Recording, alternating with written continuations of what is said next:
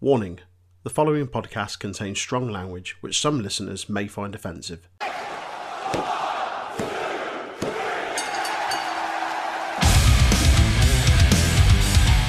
The Untitled Wrestling Podcast is on all the usual social media outlets.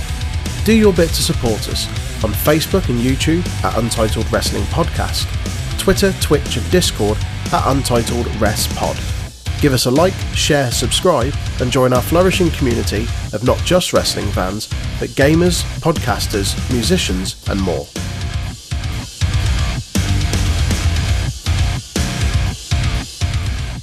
It's been a while. It's a special episode of the Untitled Wrestling Podcast. Hello and welcome. It's all four of us. It's a four-man booth. It's me, Troy, it's Jay, it's Tasty, and it's Aaron. And we are here today to talk about our matches of the year so far. So the first half of the year, so from January through till the 30th, 31st? How many days are there in June? 30th of June. Don't make me do the rhyme, mate. I'll do the rhyme. You'll do it. You will do it. I'll do it right now. Man, as always, it's the four of us. How are we, chaps? How did you find making this list? Really easy in a way, but also really hard. Like, it was really easy for me to find 10, but then it was really hard for me to. All you watch is AEW, so it's not difficult for you. Yeah. Oh, hang on. He watches NXT UK every now and again. Hey, mate, there were at least 10 other AEW matches I could have put on this list. I've just realised I've left a massive AEW match off this list that I thought was absolutely going to be on it. A glaring omission. I think Big Tasty or Aaron will have it. Yeah, but it is a big controversy. Yeah, we did say we were going to rank our top 10, but then we went, nah, too much arguments. Yeah, mine are in no particular order. Yeah, it's not in any order. It's just us saying 10 matches we've loved this year so far. Yeah. This can be, not that there are any rules to the store, we didn't actually set any rules, but to say it can be from any promotion in the let's world. Go! Dark shows, let's go! Oh, God. Oh, God. There was a GCW match I wanted to check out before this because I heard it was that good, but I didn't get the time. I'm quite annoyed about that. The nonsense that Aaron watched the other day was after the June 30th cutoff. So. Yeah, so that'll be in the second half of it. The whole card. We've got 6 definitely months not the whole card. Holy shit! I'm still suffering from that. Oh boy. That'd be the Pro Plus, mate. Anyway, without further ado, let's crack on with it. So, in no particular order, who wants to go first? Yeah, I'll give you a first one if you want. I'll start us off with the top lads at AEW. Spoiler, my list is pretty much all AEW. I'm going to throw you a nice easy one, not a nice obvious one. I'm going to go with Eddie Kingston and Jon Moxley versus the Young Bucks from AEW Double or Nothing.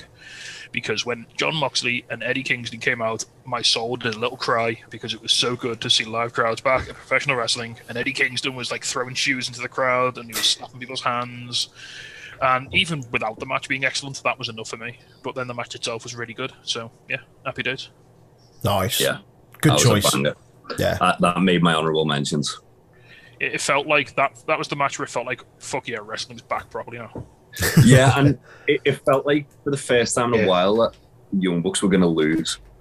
Oh, and yeah, they literally sold me like twice that they belts. Like there were 2 moments there. Are we not? I'm sure we were very 50-50 in the predictions for that too. It was very argumentative, that one. We were. Yeah, I think the majority of us picked the Bucks, like, you know, the head pick, but the heart pick was obviously definitely Mox and Kingston. Nice. Who's next? You go, Jay. One of you guys want to go or shall I? Me. I don't mind going. I don't mind. I'll go. Why not? Right. Why not? Riddle versus Xavier Woods from Raw, the 24th of May this year. Just because it was a match that come out of nowhere and it was an absolute banger. I remember It was when we reviewed it in my house as well. Mm. And I watched it with you, Troy, but while we were waiting for Aaron to arrive, and it held up. It was just as good. It was a lovely kind of showcase of what Xavier Woods is capable of and why people should not be sleeping on him. Yeah, I've got that in my honourable mentions. I wholeheartedly agree. We watched it and we said that felt like it could have been a takeover match. Could have easily opened a takeover. Yeah. You're saying about a lot of people sleeping on Woods and forgetting just how good he is. I think it's the same with Riddle as well. Like, this was kind of just before the stuff he started doing with Orton, where he actually became entertaining but not annoying like he had done. And a lot of people forget that he's genuinely really, really good in the ring. I say, this is awesome. Totally agree. Just after, actually, because he won with an RKO. Yeah, that's true, actually. At the start of it. Was that in your top 10 or was that an honourable mention? That was it. That was a top 10. Nice. Cool. I'll get one of my Aaron, filthy fucking Outlaw Mud Show matches out the way. Literally from GCW Outlaw Mud Show, June 19th. Yeah. The main dummy. event, Nick Gage versus one called Manders. And it's basically, picture this, a barn with a cow in the background and a goat, both mooing and fucking making goat noises in the background, whilst these bastards are clobbering each other with weapons left, right and centre. So brutal that the police showed up at the end of the show to ask where the fuck Nick Gage went because they ran away. Wasn't it was a like flaming table at the end and all. Wait, Aaron, wasn't that Mance Warner not what? Oh, maybe shit. Fuck. Oh. He's fucked his first Joey Janela put it? that picture up of the police. Must have been Anyway, assault through the crowd and through fucking reception, tables our way. All the wrestlers are like, what the fuck's happening here? Table set on fire, bish bash bosh, police arrive, asking where Nick Gage is because he's fucked off, looking for him, thinking it's real. So, hi. And that's the yes. And the police turn up. It did have I've seen highlights of that. It did have like kind of like Terry Funk style vibe to it. It was like in a legit bar. Vibe to it, like proper old school. Was that the one where Zack Ryder showing up at the end? No. Okay. Fair enough. Sweet.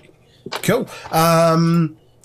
My first entry, first entry, but again in no order, is from April the 7th, 2021, TakeOver Stand and Deliver. It's the tag team match of MSK versus Grizzled Young Vets versus Legado del Fantasma.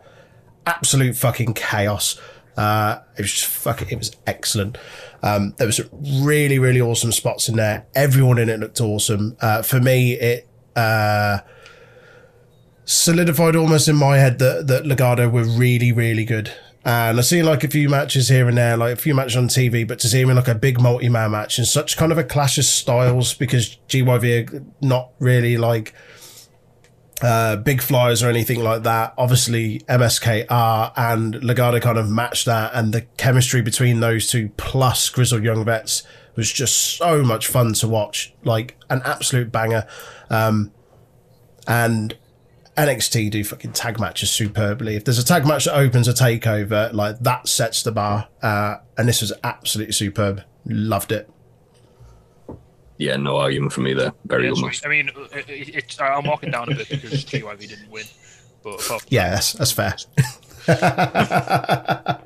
Yeah. Fucking teasing me and Jay again.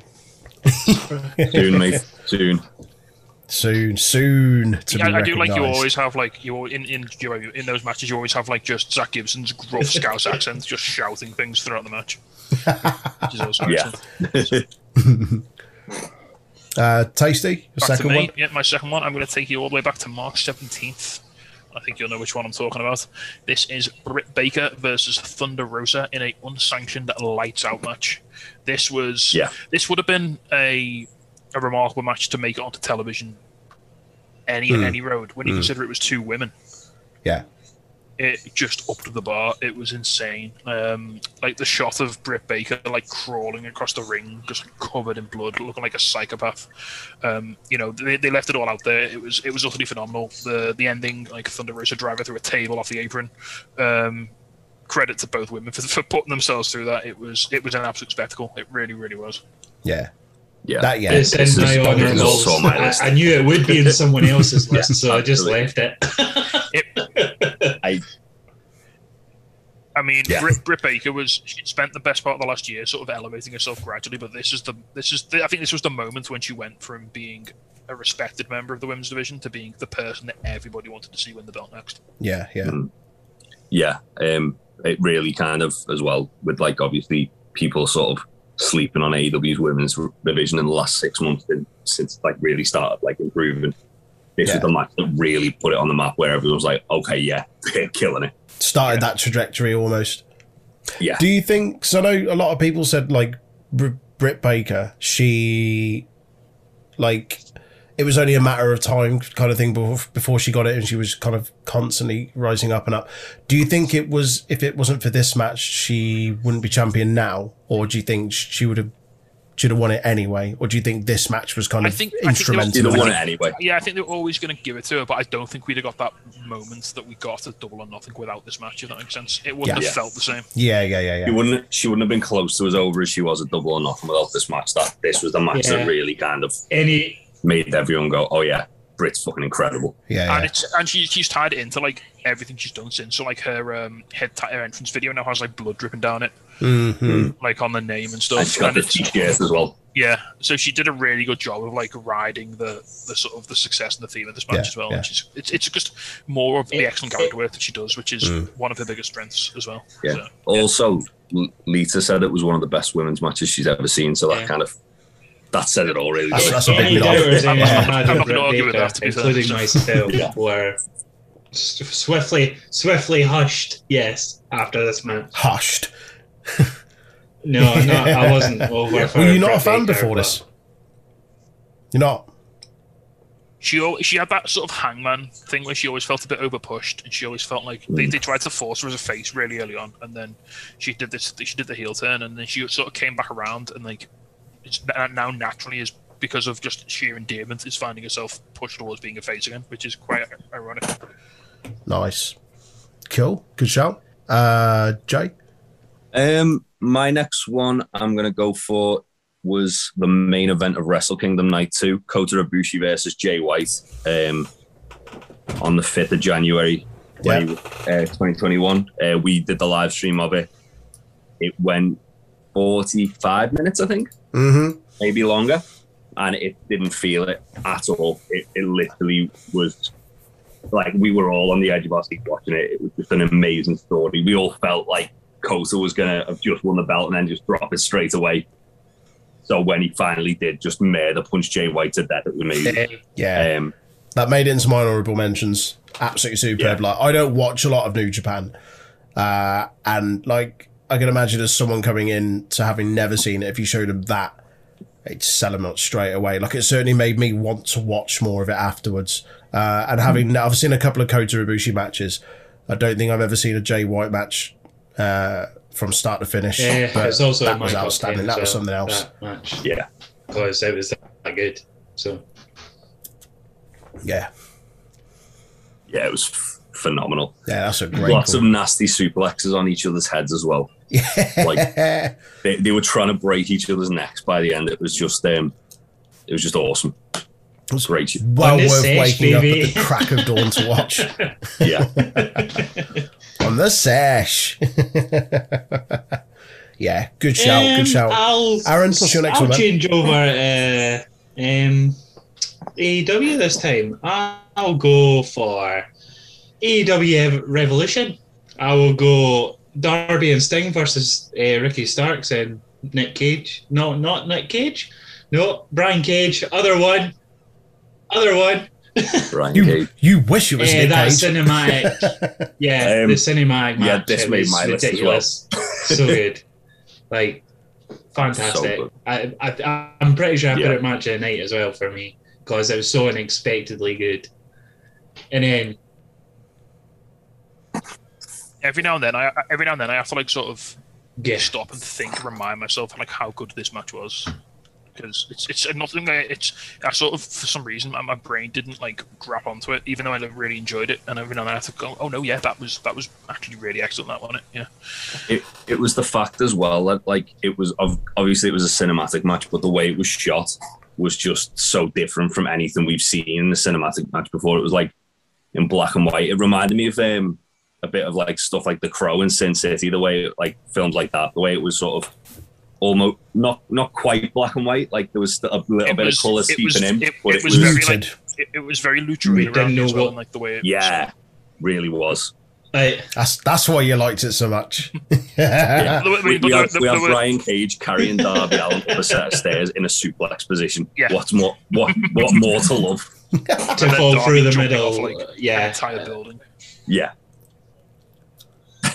And just getting thrown through a window, leaning against the wall. It was just so unexpected. We didn't know what we were getting into, really, when it first happened. Yeah. Shout out to the dope opening as well, where Cage and Ricky Starks on Lambo. Oh yeah. Ricky Starks making his entrance video reality. Nice. My second entry comes from Takeover Stand and Deliver, 7th of April 2021. Tommaso Ciampa versus Volta. Yeah. That was ridiculous. Stiff as you like. Tommaso got chopped in the back of his neck and hid as many times as we thought and hoped he would. And as uncomfortable as it was to watch, it was also fucking delightful. My only gripe about this match is that it was evident that Ciampa wasn't winning it because of NXT UK being pre-recorded, and we already kind of knew beforehand. However, it didn't take away from the match itself, which was absolutely outstanding. There was that spot as well where Walter missed the chop on Ciampa and put his hand through the announce table, which was fantastic. Yes. Oh, just snapped it in half. Yeah, this made my honourable mentions as well. I had a feeling that it would have been on your list, Troy, so I made sure to at least put it in that. Yes, boy. But yeah, absolutely outstanding match. Volta's just great, isn't he? He is. That's why he features at least one more time in my list. I think I might have also picked that match. Good stuff. Tasty? What you got next? For my third entry, again, no order, I'm going to take you all the way back to the dark days of January 2021, to January the 6th, to an episode of AEW Dynamite, and we're going to have Rey Fénix versus Kenneth Omega. So this was one, this was an excellent match. Yeah. 2, it was Kenny's first title defense, I think. Yeah. So it was really important because it's sort of like this was going to define like what he was going, how his character was going to be, and like there was a lot of concern around like the start of Kenny's reign when he became champion, because he was like acting really goofy and he was like a bit of like a Saturday morning cartoon villain, and he had like all these like weird mannerisms and henchmen. And then it was like, oh shit, no, when he gets in the ring with Fénix, he just goes and it's fine. And they just put on like a 5-star banger, and it's like, okay, yeah, this is absolutely all right. Fénix continues to defy the laws of all physics, and Kenny Omega is the most willing man in the world to knee him in the face at high speed. So, high speed knees to the face. it's just excellent. Yeah, it's well worth checking out. You love to see it. If you like flippy shit and then guys getting hit really hard in the face. I can't argue. Look it's no on further. my list. I can't argue with it. Awesome. That was the glaring omission It from was mine. the first match where I that was like, I I've forgotten wrote about down this. on this list because it had to be on. It was Yes. Because Rey absolutely. Fénix is possibly the best wrestler in the world. And this match is all the proof you need to make that claim. Yeah. Yeah, no arguments for me. It was a phenomenal match. I love that match a lot. Right, I'm going to take you, stick with AEW and stick with the month of January as well, to a match which was an absolute... it was a match that we were all kind of like excited to see, because it was a bit, we thought it could have been like a dark horse for like an absolute banger, and it was.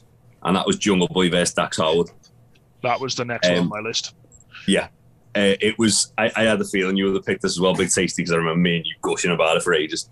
It was one of those things where we knew Jungle Boy was like an awesome wrestler, and we knew Dax was an awesome wrestler, but we didn't know what we were going to get from this, whether we were going to go full high flying or whether it was going to be a bit more of a grounded technical match. And it was the latter.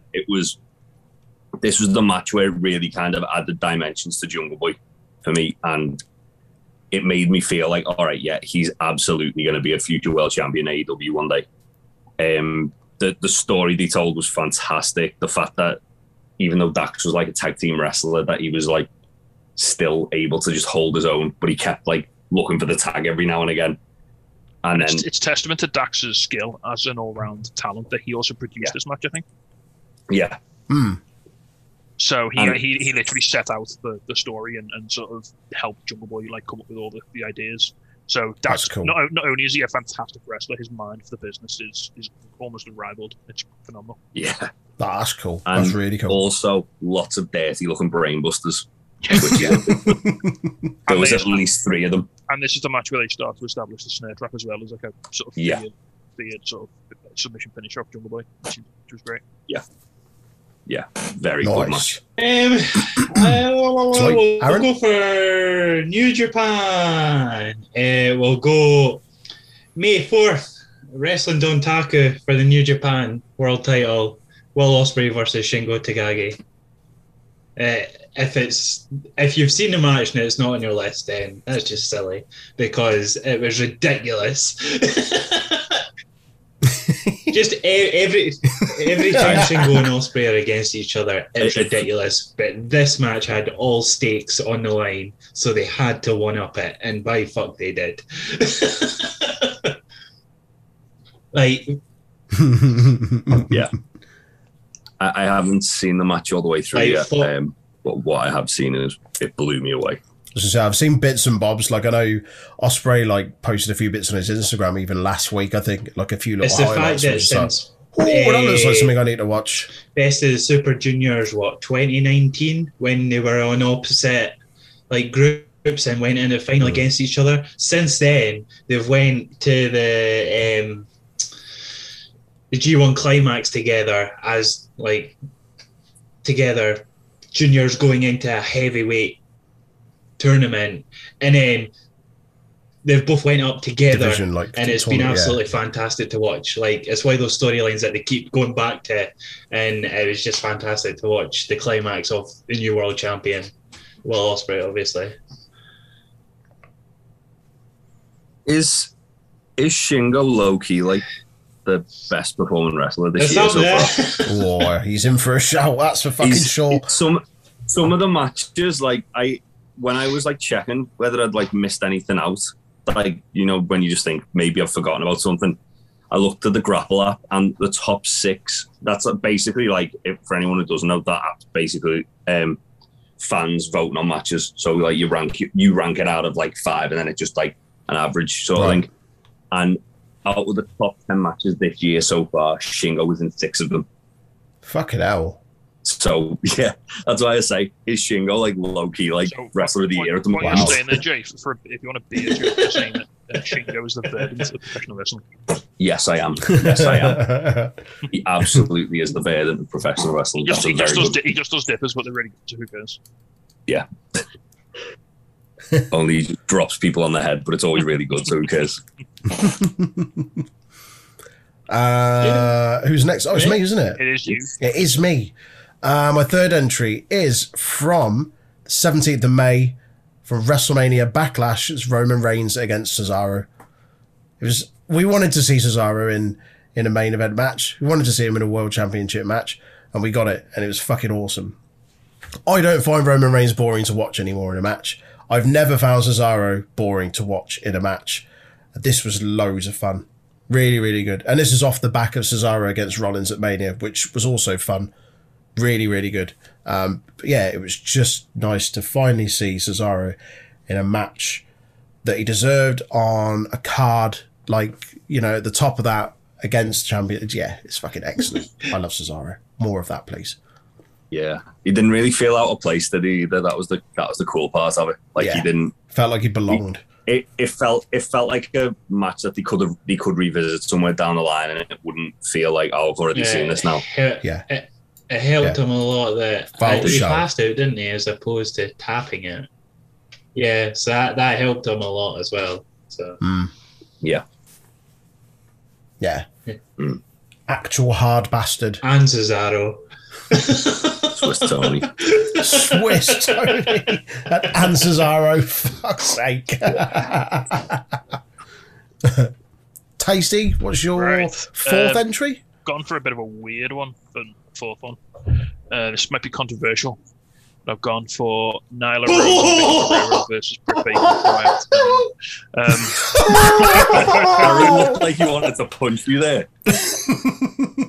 He looked like he was going to get on the next train. I have gone for a women's tag match, though. I've gone for Hikaru Shida, Mei Suruga, and Rin Kadokura versus Emi Sakura, Benny, and Maki Ito from the Women's Eliminator Tournament. That's specifically the show on February the 28th, which is available on the AEW YouTube channel if you want to check it out.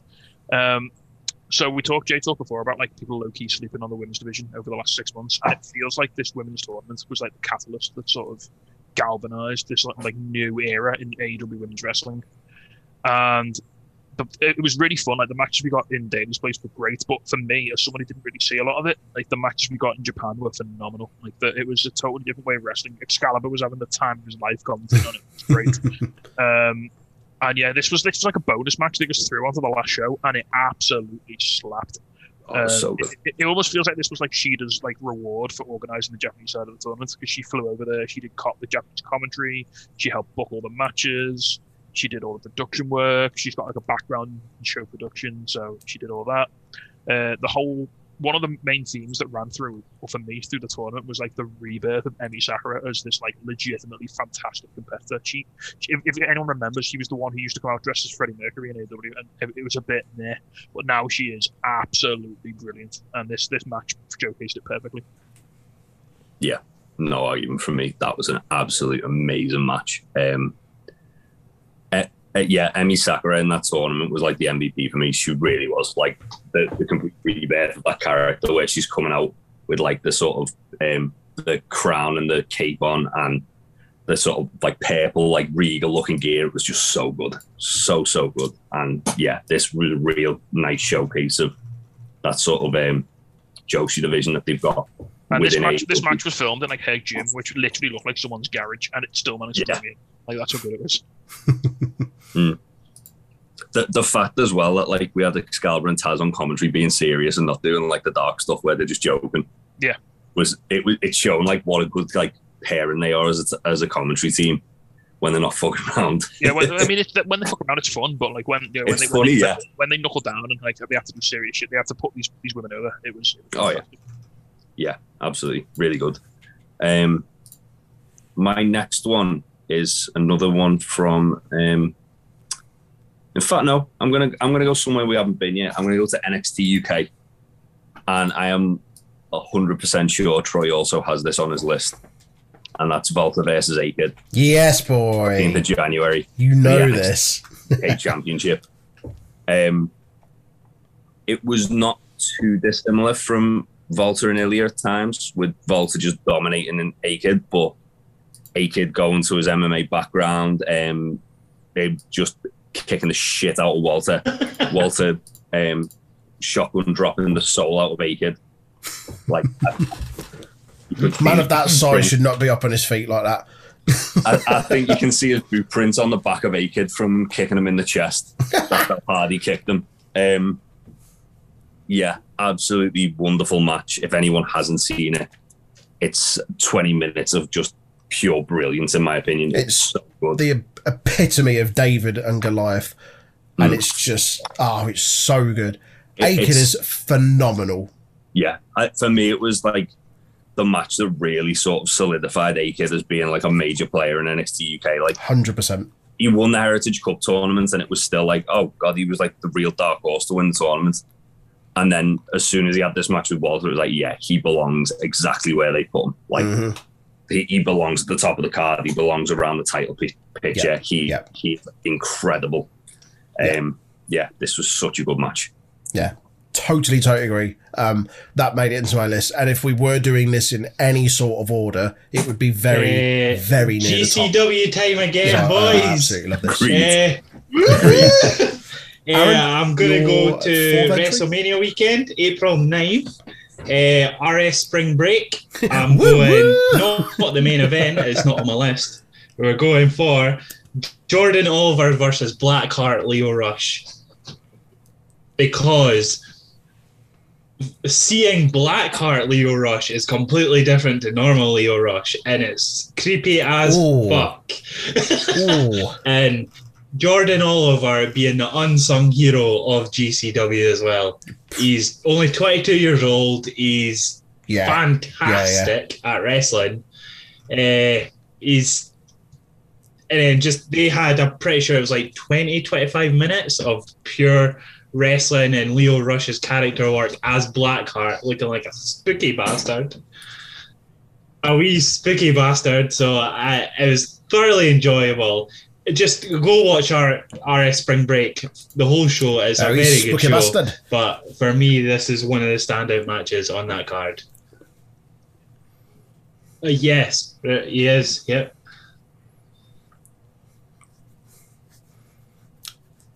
And Ricky Shane Page, a top boy as well. So, yeah.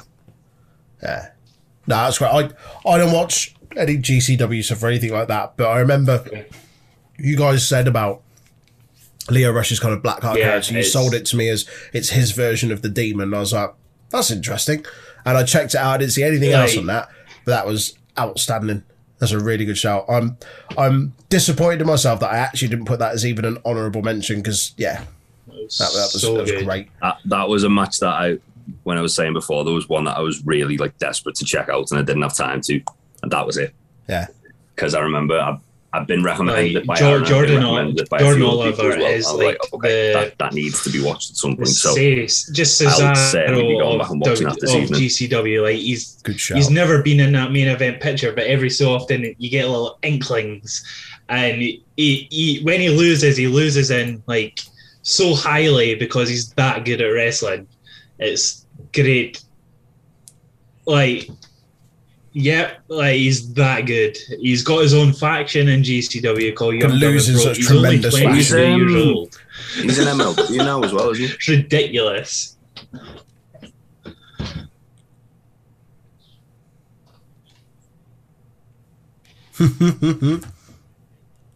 Nice. My fourth entry is from WrestleMania Night 1, and it's the main event, Sasha Banks versus Bianca Belair. For everything to do with this match, the match itself was really, really good.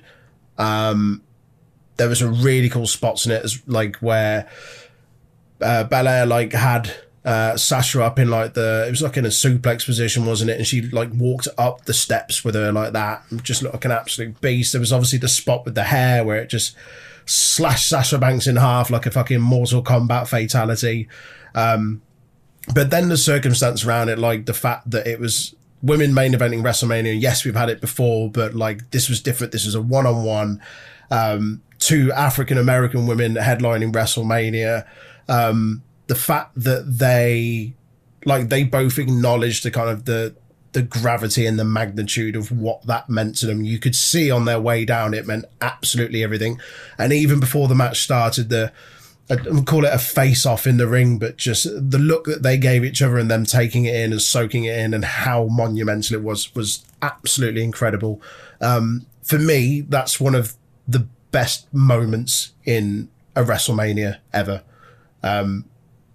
It's superb.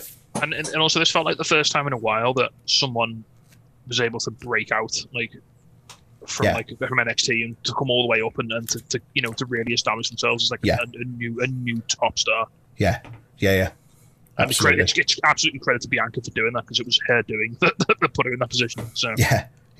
And Sasha put in a great match as well. Obviously, the two women did phenomenally. It was easily match of the night on night one. Oh, without a doubt. There's a really, really beautiful moment at the end of that match where Bianca's in the ring celebrating, and Montez Ford comes down to celebrate with her, and they embrace in the middle of the ring. Someone calls it on their phone, and it's Sasha Banks on the outside of the ring, slumped over, just looking up at them, celebrating and just smiling and being so elated for them and for her in that moment. It's quality.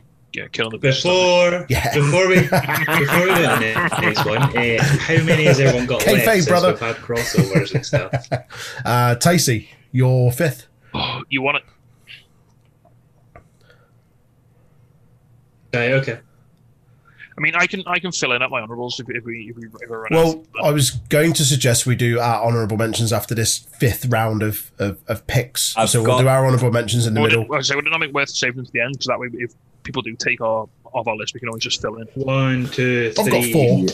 I've got 4 left. No, I've got 1, 2, 3, 4. I've got 5 left. No, I've got 5. Well, including this. Yeah. The only one that's been mentioned as in my list was Walter and Aked. Well, so do you want to do one I mentioned last week and just sort of like I said, we can just drop any in because if some of us do it before our last one. Yeah, because I can pull out an honourable mention and put it in my main one. Yeah, same. All right, so I want to talk to you about storytelling. I want to talk to you about long-term storytelling. I want to talk to you about AEW Dynamite on May the 12th. I want to talk to you about SCU versus the Young Bucks. So what started months previous as like a sort of throwaway comment made by Christopher Daniels was that if SCU lost in the current run they were on, that they would never tag again. And this sort of like started really innocuously, and it sort of built and built and built, and like the pressure on top of SCU became bigger and bigger and bigger. And it was like a sort of cross of their own making that they had to bear, and it got to a point where they ended up challenging the Young Bucks, their former friends, who obviously had turned heel at this point. They turned heel during this run of SCU, what got on its winning streak, and it came to a head in a match. And obviously, everyone knows what happened in the match. Christopher Daniels got his head super kicked into the ring post, bled absolutely everywhere, like fucking pissed blood. So many cool moments. There was Matt Jackson doing the piss take of the "I'm sorry, I love you" Shawn Michaels spot before he super kicked Daniels. There's the shot of Daniels just like dripping blood onto Matt Jackson's like expensive like Jordans that he was wearing. Oh, so much. And then even after that, and then obviously after like a valiant effort, SCU lost. They have to never tag again. And this all came to a head heartbreakingly the next week on Being the Elite, with Christopher Daniels delivering a promo in the trainer's room, and then just like an absolutely like a man who'd had all of the fight wrung out of him, just sliding down the wall and openly weeping and shouting, "I don't want to go yet. I don't want to go." And then that was the last time we saw him to date on AEW television. Wow. And now we've got Elite Hunter Kazarian, which is just basically Frankie Kazarian being the Punisher. I mean, if there's a positive to take out of that, it's that you get Elite Hunter Kazarian. Yeah. But if that's how Christopher Daniels' 30 plus year career comes to an end, then what an ending. Yeah. What a way, yeah. Wow. This is a match as well that me and you've seen live in person before. Yeah. As well. And it blew that match out of the water, and that match wasn't a bad match by any stretch of the imagination. We've all said, like on the AEW podcast over the last sort of 6 months, Daniels is slowing down, and I don't know if he can do it anymore. And then I don't know whether he just like found the fire for this one, but he really pulled it out. Like Kazarian's great, Bucks are great. Daniels, he didn't look a step out of place in this match. He really put on a performance. Yeah, beautiful, very, very good. My next one, I'm going to stick with AEW, and I'm going to stick with the tag division as well. And I'm going to go to Arcade Anarchy, boys. The 25th of March. It was Chuck Taylor and Orange Cassidy versus Miro and Kip Sabian in an Arcade Anarchy match, which is a street fight with an arcade around the ring. It was fucking mental in the best way. There was crazy returns. We got Chris Statlander appearing in one of those claw machines where they pull up like the alien from Toy Story. They pulled up an alien and she beat the shit out of Penelope Ford. She hit a Michinoku driver off the apron onto Penelope Ford through a hockey table. There was Chuck or Orange did a dive onto Miro off like a...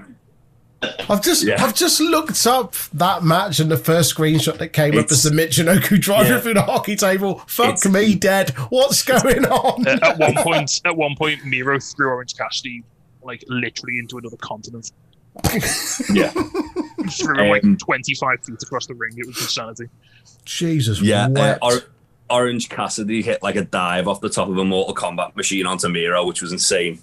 They had like a ticket prize board, where like you exchange tickets for prizes, but it was all like hardcore weapons, like chairs and stuff.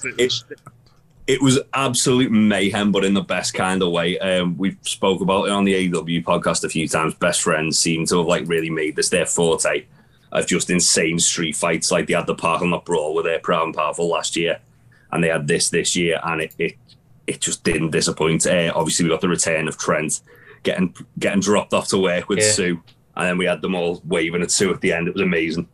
And I believe, wasn't this the debut of Where Is My Mind for Orange's music? Well have been, yeah. Yeah. It was also, looking back now, it also seems it serves as like the funeral of Miro's gamer character. Yeah.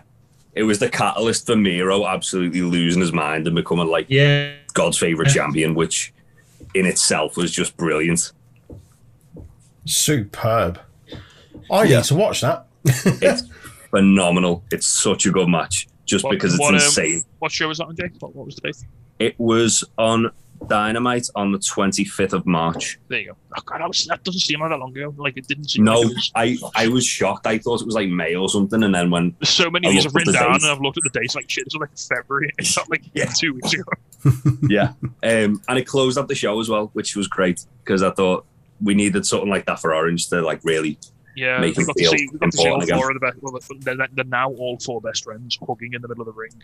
Yeah. So Where Is My Mind as the show went off the air, and it was phenomenal. Right. Yeah. I'll give you your first WWE one from me. Yeah. From Uran. I've got a WWE match on here. What? Whoa! You've got a WWE match in there. I'm going to take you to You've been sniffing glue again. 21st. The men's elimination chamber match,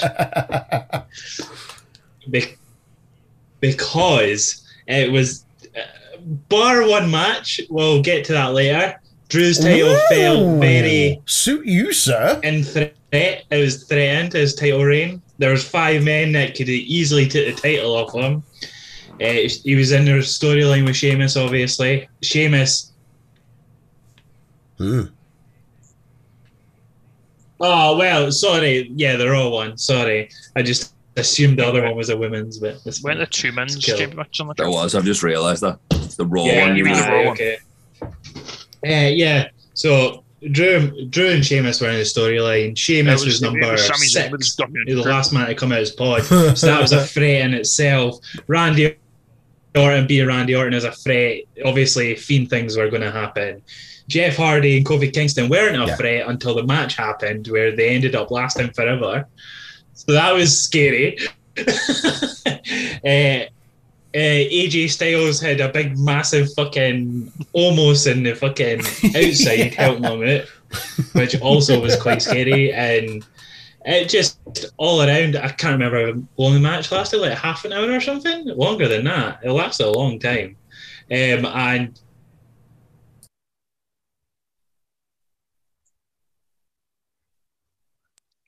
yeah, it throughout the entire match, it really felt like Sheamus was just like sort of Damocles, like hanging over. Yeah. Like he was just there, like eyeing him the whole time. The threat was there. You're like, oh shit, when he comes out, it's gonna fucking kick off, and it did. The build into just the rivalry between Drew and Sheamus going into this was outstanding. And then the fact that they just locked them in there, and Sheamus hadn't Sheamus won his way into being the last man in as well, like the week before. Didn't he beat Drew or something? Something like that. He had a match the week before to basically ensure he was the freshest man in there. Yeah. Everything, for me, pointed towards Sheamus potentially causing the upset there. Because he had all the momentum going in. I think a lot of us thought it. I wouldn't have been upset if they had. Absolutely not. Sheamus has had a phenomenal, not just 6 months, last year or so. Everything he did, like with the feud with Big E and that match that they had, the street fight or Falls Count Anywhere, whatever it was. And then his match against Riddle at Mania. He's been rewarded with the US title, the work he's doing with that and getting people over that. He's awesome. He's been one of the unsung heroes. Everyone bar Say Orton got a long time. Yeah, that chamber match is great though. That's a good shout. Yeah, good shout. Yeah, Good job, man. Yeah. Nice, mate. My fifth entry is from AEW Double or Nothing, and it is Pac versus Orange Cassidy versus Kenneth Omega. I've got it. I knew someone else was picking it. I've got a feeling at least two of us have got this. I had it in honorables, but yeah, it made my list. I only wanted to put one match from the show on, and I slightly preferred the tag match just because of the vibe, just because of like the crowd impact and sort of everything. It was earlier in the show, but yeah, this match was absolute classic, instant classic. Yeah. For me, who, as you guys know, and I'm sure anyone listening knows, I'm not the biggest fan of Kenny Omega, and I will take any opportunity to slight the noodle hair bastard. However, this was really, really fun. It's all like Orange Cassidy is highly entertaining to watch. He's all right. He's just a nasty, nasty man in the ring, and that's always really entertaining to watch.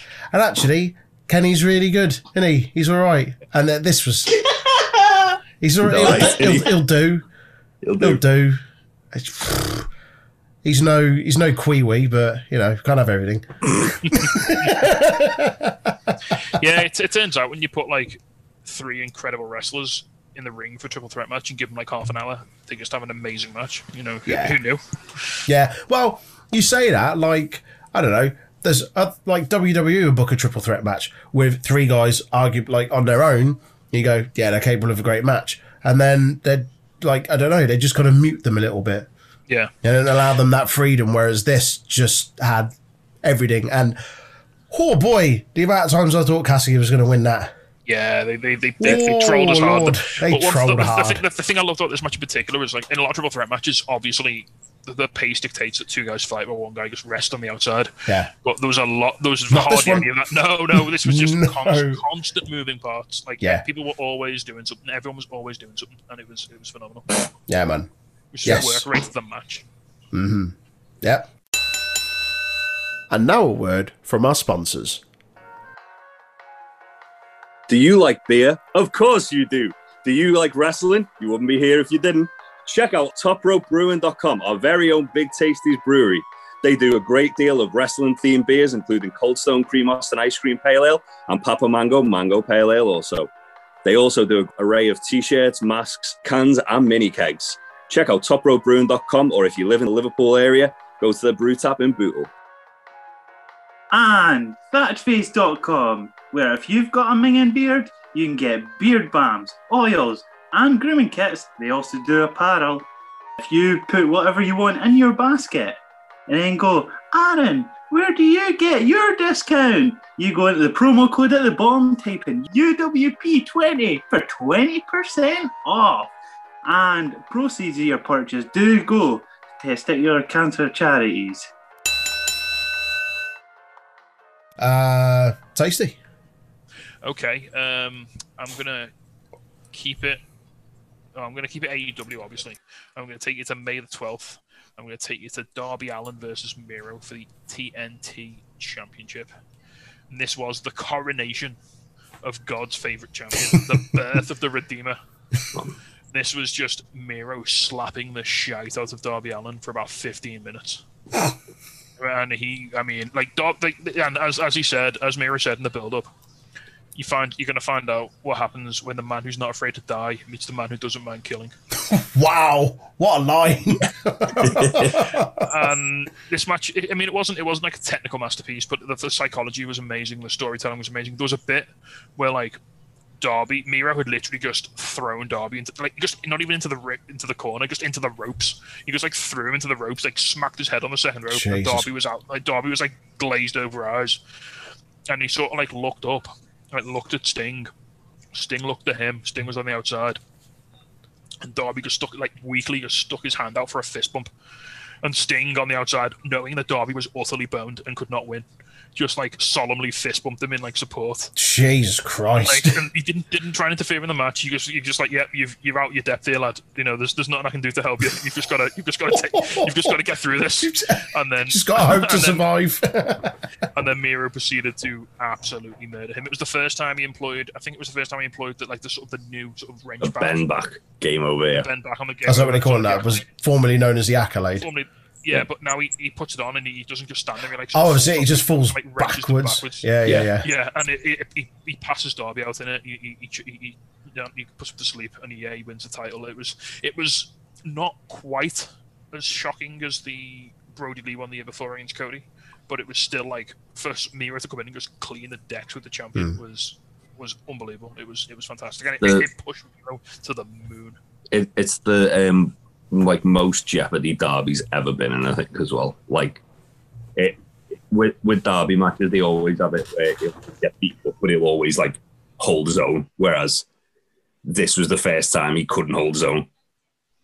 It's like in The Simpsons, you know, where Homer can always just take the punishment when he's boxing, yeah. And then he comes up against like Frederick Tatum and he just batters him basically. Yeah.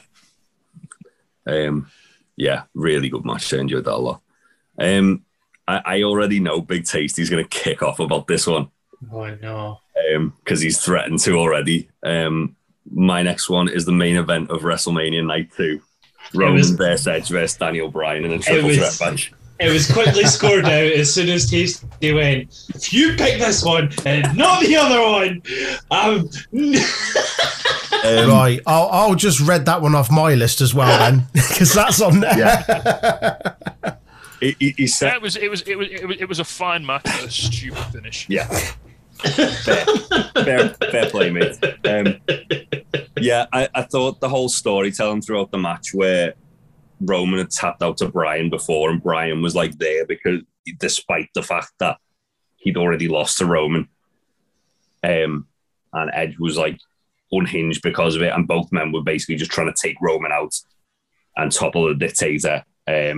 Obviously had Jay interfering on his behalf and getting murdered by Edge.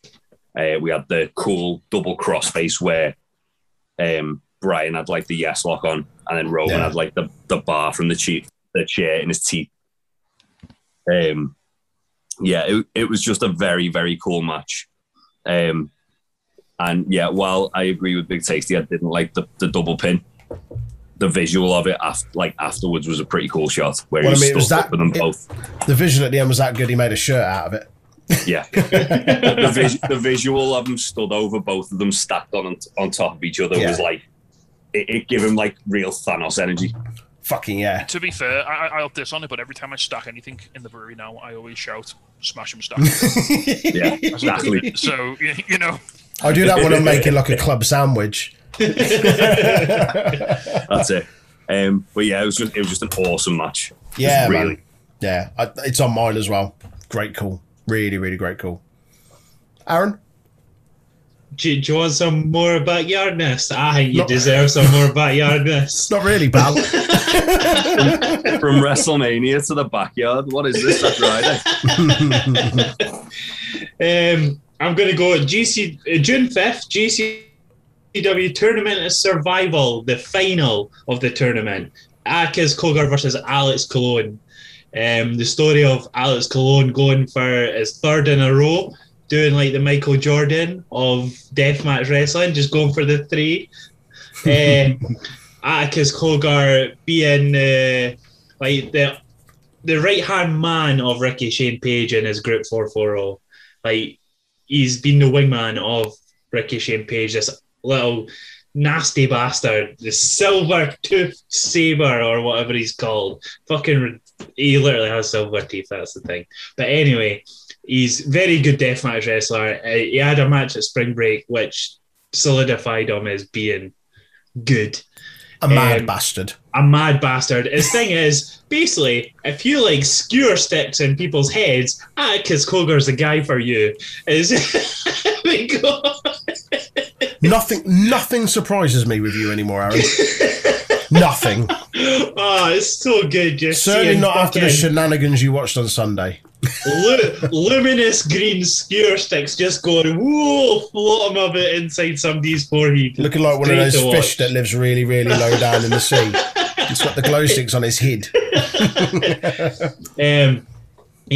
Alex Colon as well is like deathmatch royalty these days, like ridiculously over with everyone. And basically, if you like blood, glass, barbed wire, skewer sticks, the lot, this is the match. I'm pretty sure if I remember rightly, it was on a solid canvas, wood canvas as well. Like there was no matting on the ring. It was barbed wire ropes. It was ridiculous. And these guys already had 2 death matches before this match on the same night. Fuck about. Oh, it's such a good... you just got to hope they had tetanus shots as well. Tetanus shots with their COVID tests. I've seen a few gifs of Atticus Cogar. He looks fucking mental. Atticus Cogar he's like his spring break match against Masada, who is also a deathmatch legend, is an honourable mention for me because it was the first introduction of Atticus Cogar, and by fuck, he's very, very good. Look at the state of him. It looks like he'd really, really, really hurt you. Like that's the whole point. And enjoy it. Just for no reason. For no reason, just in the queue in front of him at Mackey's waiting for your nugs, and then some skewers in the back of your neck. Skewer sticks. Fucking hell. End up turning you into some kind of weird Stegosaurus type thing. What the fuck is that picture? Oh, he's so good. It's fucking insanity. Him and Jordan Oliver are the 2 guys I seem to enjoy the most by watching in GCW, just for 2 completely different things as well. And they're like night and day. Yeah, they're literally night and day, and it's so good. Mental. Absolutely fucking absurd. And also it says that Atticus Cogar defeated Colby Carino via thumbtack faceplant. Because that's a finishing move. Yeah. Oh, it's so good. That's something I both simultaneously do and never want to see. Honestly, that Tournament of Survival final match is ridiculous. It's so good. Nice. My next one, from one nasty bastard to another. Mine comes from NXT TakeOver Stand and Deliver. Pete Dunne versus Kushida. Birmingham's finest, Pete Dunne. Wow. This second finest behind Big Sexy Trent. But yeah. This very nearly made it onto mine. Yeah. This is so good. It was very technical, very stiff, exactly what you'd expect from these 2. And just, I was so excited for it beforehand. I love Pete Dunne. I've made no secret of that. Kushida took a while to grow on me, mainly because he was booked. Now he's doing sterling work. It's taken him a little bit of time to find his feet in NXT, I think, and sort of adapt and sort of get into the style. Yeah. Now he's doing... But I think his matches with Johnny Gargano really helped. I think that sort of endeared him to me very much as a wrestler. Absolutely. Yeah. I'd heard a lot of kind of pomp and cheer about him when he joined and the stuff he'd done before in New Japan. Was it the junior heavyweight division and stuff like that? But he was also in a dope tag team with Alex Shelley, which is worth checking out. The Time Splitters. Oh yeah, the Time Splitters. Yeah. But yeah, for me, this was the match that really, really made me enjoy Kushida. And I could have watched that for like another 10, 15 minutes. Just so good, so good. Neither one of them scared to try and snap the other one in half by any means necessary. Just, yeah, absolutely superb. Yeah. And Pete Dunne will be the first English WWE champion. I'm almost as certain of that. Yes. Yeah. Agreed. He's not the first British, though, is he? Do you want to go in the waiting room, pal? Do you want to go in the waiting room? It's all right, mate. We'll give the Scots wrestling. We've got footy. I mean, he will be next year after the independence referendum money. Tasty. After another failed one of them.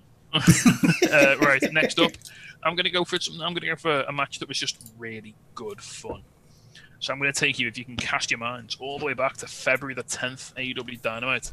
We're talking about a tag match. It was Lance Archer and Jon Moxley versus Kenta and Kenny Omega in a Falls Count Anywhere match. Yes, boy. And this was like the spirit of like Attitude Era hardcore matches where they just went all the fuck over the place. Like they ended up in a kitchen, hitting each other with shit. Kenta was doing double foot stomps off everything. It was just insanity. And it was Kenta in AEW. Didn't Archer like launch a sack of potatoes at Kenta at one point as well? Yes, he literally hit him with a sack of potatoes. That's fucking great. It was insanity. It was absolutely wild. They fought but then it wasn't like they actually managed to document the whole thing. So it wasn't like they cut away. They followed them all the way, like with the cameras. The camera crew followed them, so you saw them go through all the corridors and like they kept the action like framed. It was really well shot, really well put together, really well sort of. Just all the guys did really good work. It's kind of not upsetting, but it's a little unfortunate that we haven't seen Kenta back in AEW since. Because I really enjoyed his like little. He was like some sort of weird like assassin that had come to like do in Jon Moxley, which was kind of nice. Yeah. And yeah, it was just hilariously good fun. Because if you like matches where people, I mean like Aaron style shit where like people get hit with everything, then this is one for you. It was a very, very fun match indeed. I enjoyed that a lot. Again, and it was very nearly made my list. It was lovely to see Archer up there in that main event as well, and sort of put at the top of the card because he is a phenomenal talent. Yeah, I know he gets written off as like just a big guy, but he can do some mad shit, and it was good to see him getting his due. Yeah, he's like he reminds me of like Undertaker in the way that Undertaker could do stuff that a guy his size had no right at doing, but only with the fucking volume turned right up to 11. Because you'll see Undertaker doing a moonsault of an old school, will you? My next one is going to stick with AEW, and you went for fun. I'm taking that fun away. I'm going for Miro versus Evil Uno. Look how upset they are. I'm leaving the call. Sorry. This happened on the 5th of June episode of the Dynamite. It was a Friday night one, I think, or a Saturday night one. And it was the first time we really saw Miro being a horrible, horrible bastard. He said at one point that he hopes Evil Uno doesn't bring his master work so he can see the fear on his face when he stood across the ring and realised he's made a bad mistake. And it was literally every time Uno would outsmart Miro every now and again. You think, oh my God, Uno's going to beat Miro. This will be fucking amazing. Even though we knew Miro was going to just kill him. Like, the most heartbreaking part of the match, all the Dark Order come out, even -1, they're all cheering Uno on. Uno hits the discus lariat and Miro no-sells it and then just locks him in game over and makes him look Brody Jr. in the eyes as he taps out. It was the most heinous thing I've ever seen an AEW do. And then as soon as he wins, they give him the belt, and he like literally just shoves the belt in all their faces at ringside as he walks past them. It was like the most evil thing Miro's done as TNT champion so far. It was fucking incredible, and that is why he's God's favorite champion. Yeah, and also, as I say, it really kind of solidified like Uno was a good singles guy. The storytelling was second to none for me. I thought it was really because obviously the TNT titles got such an extra meaning to the Dark Order. Yeah, it was Brody's belt. You know, it was the belt Brody won, and like, the build up they did for it. Well, there's been this storyline ever since like Darby won it that like they've been trying to like get it back almost. Yeah, but now obviously Miro's an absolute murderer, so you don't really want to. You don't really want to step in the ring with him because it was actually the title shot was actually given to John Silver as a birthday present off Tony Khan in kayfabe, and then because he wasn't cleared, he gifted it to Uno. Yeah, and it was probably not the best present to give to your mate, but you know. Yeah, and also the fact that it's now like playing a part in the Hangman story as well. It's such an unintentionally important match, and that's what I really like about it.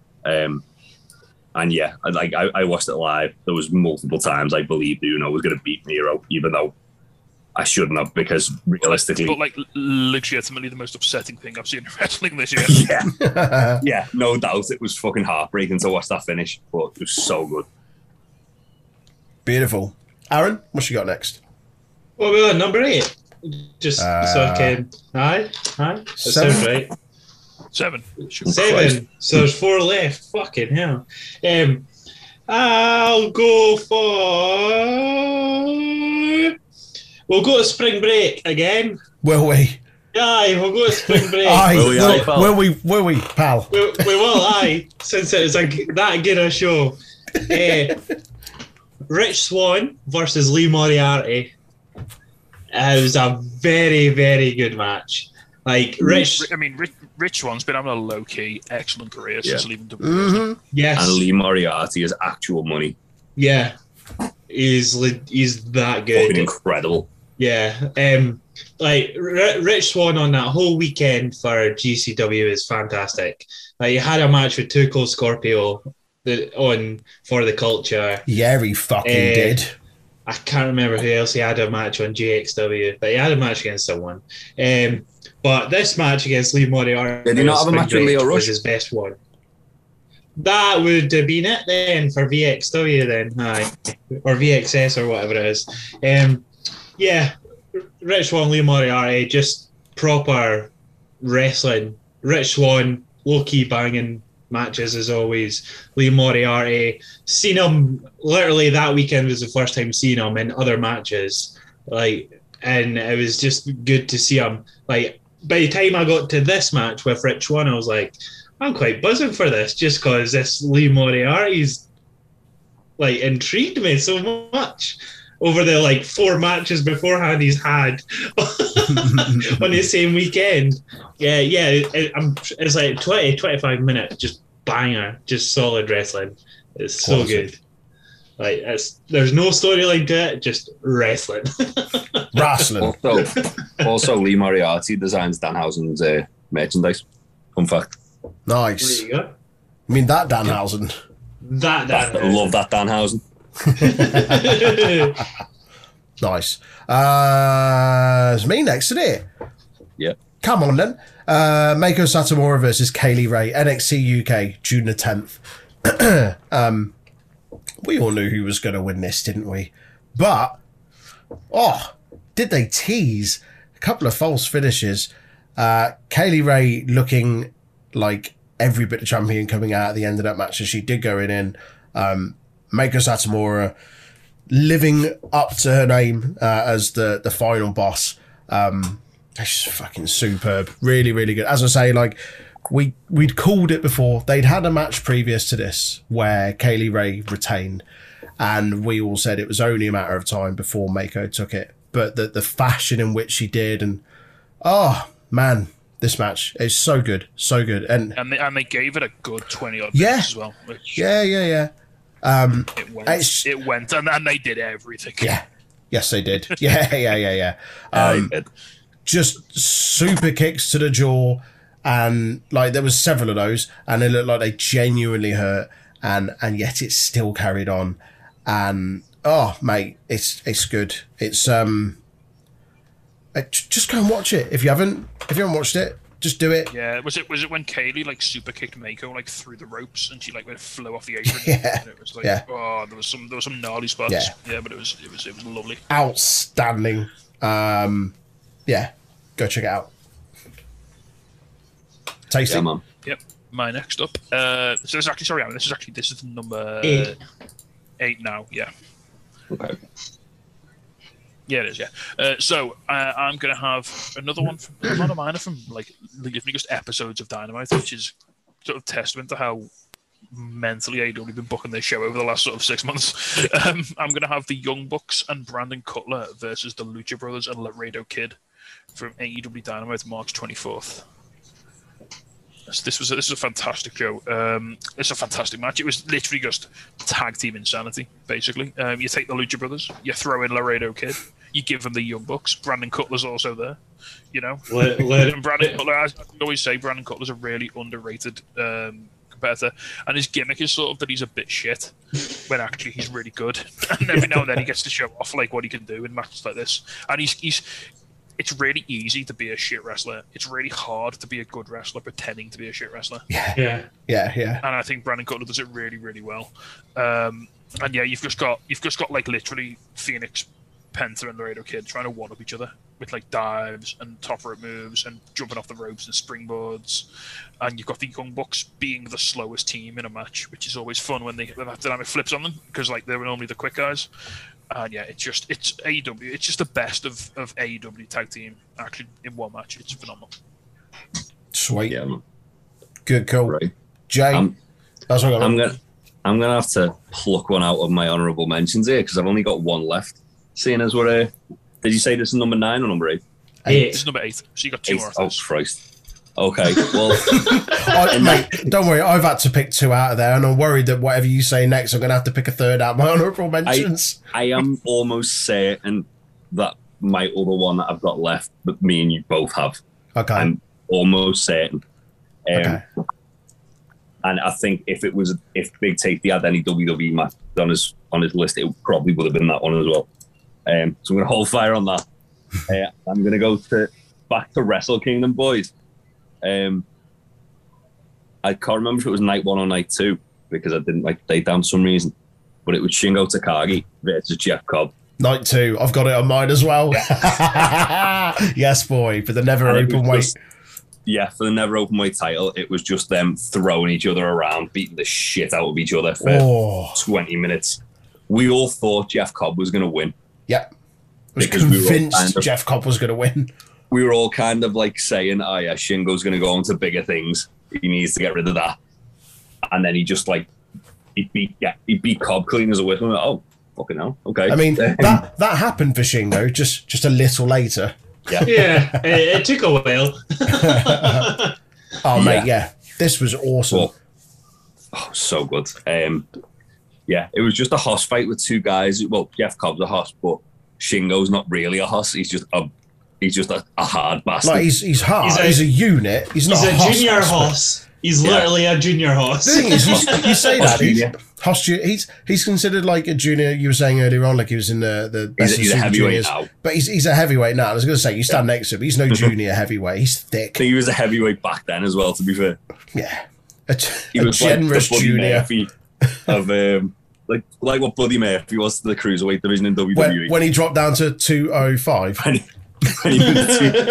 is 230, but he was actually he was saying he was 205. He was probably closer to 305 than he was 205. Yeah. But yeah, this was awesome. It didn't let up at all. It was just fucking mayhem. Relentless. Just who can hit each other the hardest. Yeah, it was great. Really fun match. Big fan of this. Big fan of this match. Yeah, great shout. Aaron, what have you got from us from GCW again? Well, funny you say that because technically it's not GCW. Don't get technical. Where's it from? Technically, it's from JCW. Oh, What, Juggalo Championship Wrestling? Oh, did it take place in someone's backyard or a council estate? funny you say that. It happened the same night, just after Tournament of Survival. Right. On the exact same night, same arena, same thing. Right? Council estate brawl. Aye. A friend of the podcast, Crowbar versus Ricky Shane Page. Yes, Crowbar. Stick that up your hoop. Yeah. There's also friend of the podcast, Ricky Shane Page. Yes, mate. The show was called JCW After Hours. The show is literally free on YouTube, the whole show. It's the last match of the card. Basically, Ricky Shane Page, even though he's meant to be 440 and a bad guy, comes out to his fucking babyface fucking shenanigans that he used to do before he had this group. And everyone's like, wait, what the fuck's happening here? The fuck is going on? Why is he doing this? He's meant to be like a cunt. No one has a clue. Everyone questions it. And then Crowbar comes out in fucking opera music, looking like a fucking unit. Basically, he's sick of the youth and he wants to show that he's still got it. And basically, you get fucking swantons through overtop ropes onto barricades and fences getting... Like, by the end of the match, there's this barricade that I'm pretty sure looks like a Swiss roll. by the end of the match. It's been that buckled. It's ridiculous. And Ricky Shane Page gets the win. It's just a good match, and just see a Crowbar do things like better than he used to do. Mad. Because also Ricky Shane Page's entrance music is an absolute banger. Yeah, we need to always remember that. Yeah, before he has his group, and you get to hear it this match as well. It's just well done on just having a show where I wasn't really interested and went, I might look into this match, and it was a low-key banger. Like, there wasn't that much like ridiculous deathmatch backyardness. There wasn't actually that much of it. Oh, well, that's pleasant. Yeah. I think that's the thing though people forget about Ricky Shane Page is that he's a really good wrestler. He just does a lot of deathmatch stuff. A lot of the GCW guys are like they're really good wrestlers. Just they're more known for being deathmatch people. It's easier to gif like them getting thrown through a pane of glass than it is them doing something cool, isn't it? Yeah, exactly.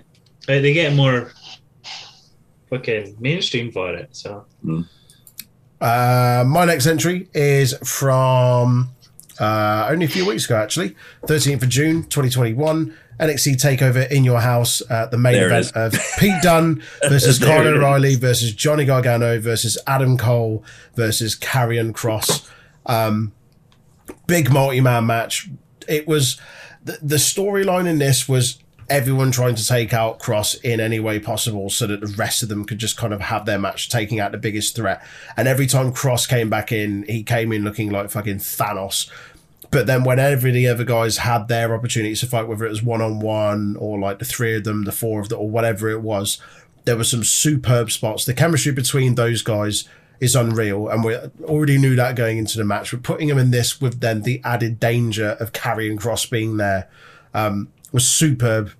Some really cool little team-up bits, like where Cole and O'Reilly teamed up to smash Kross through the desk, even though they were in the middle of like a blood feud, if you like. The fact that they realised they had to take him out in order to kind of stand a chance in the match.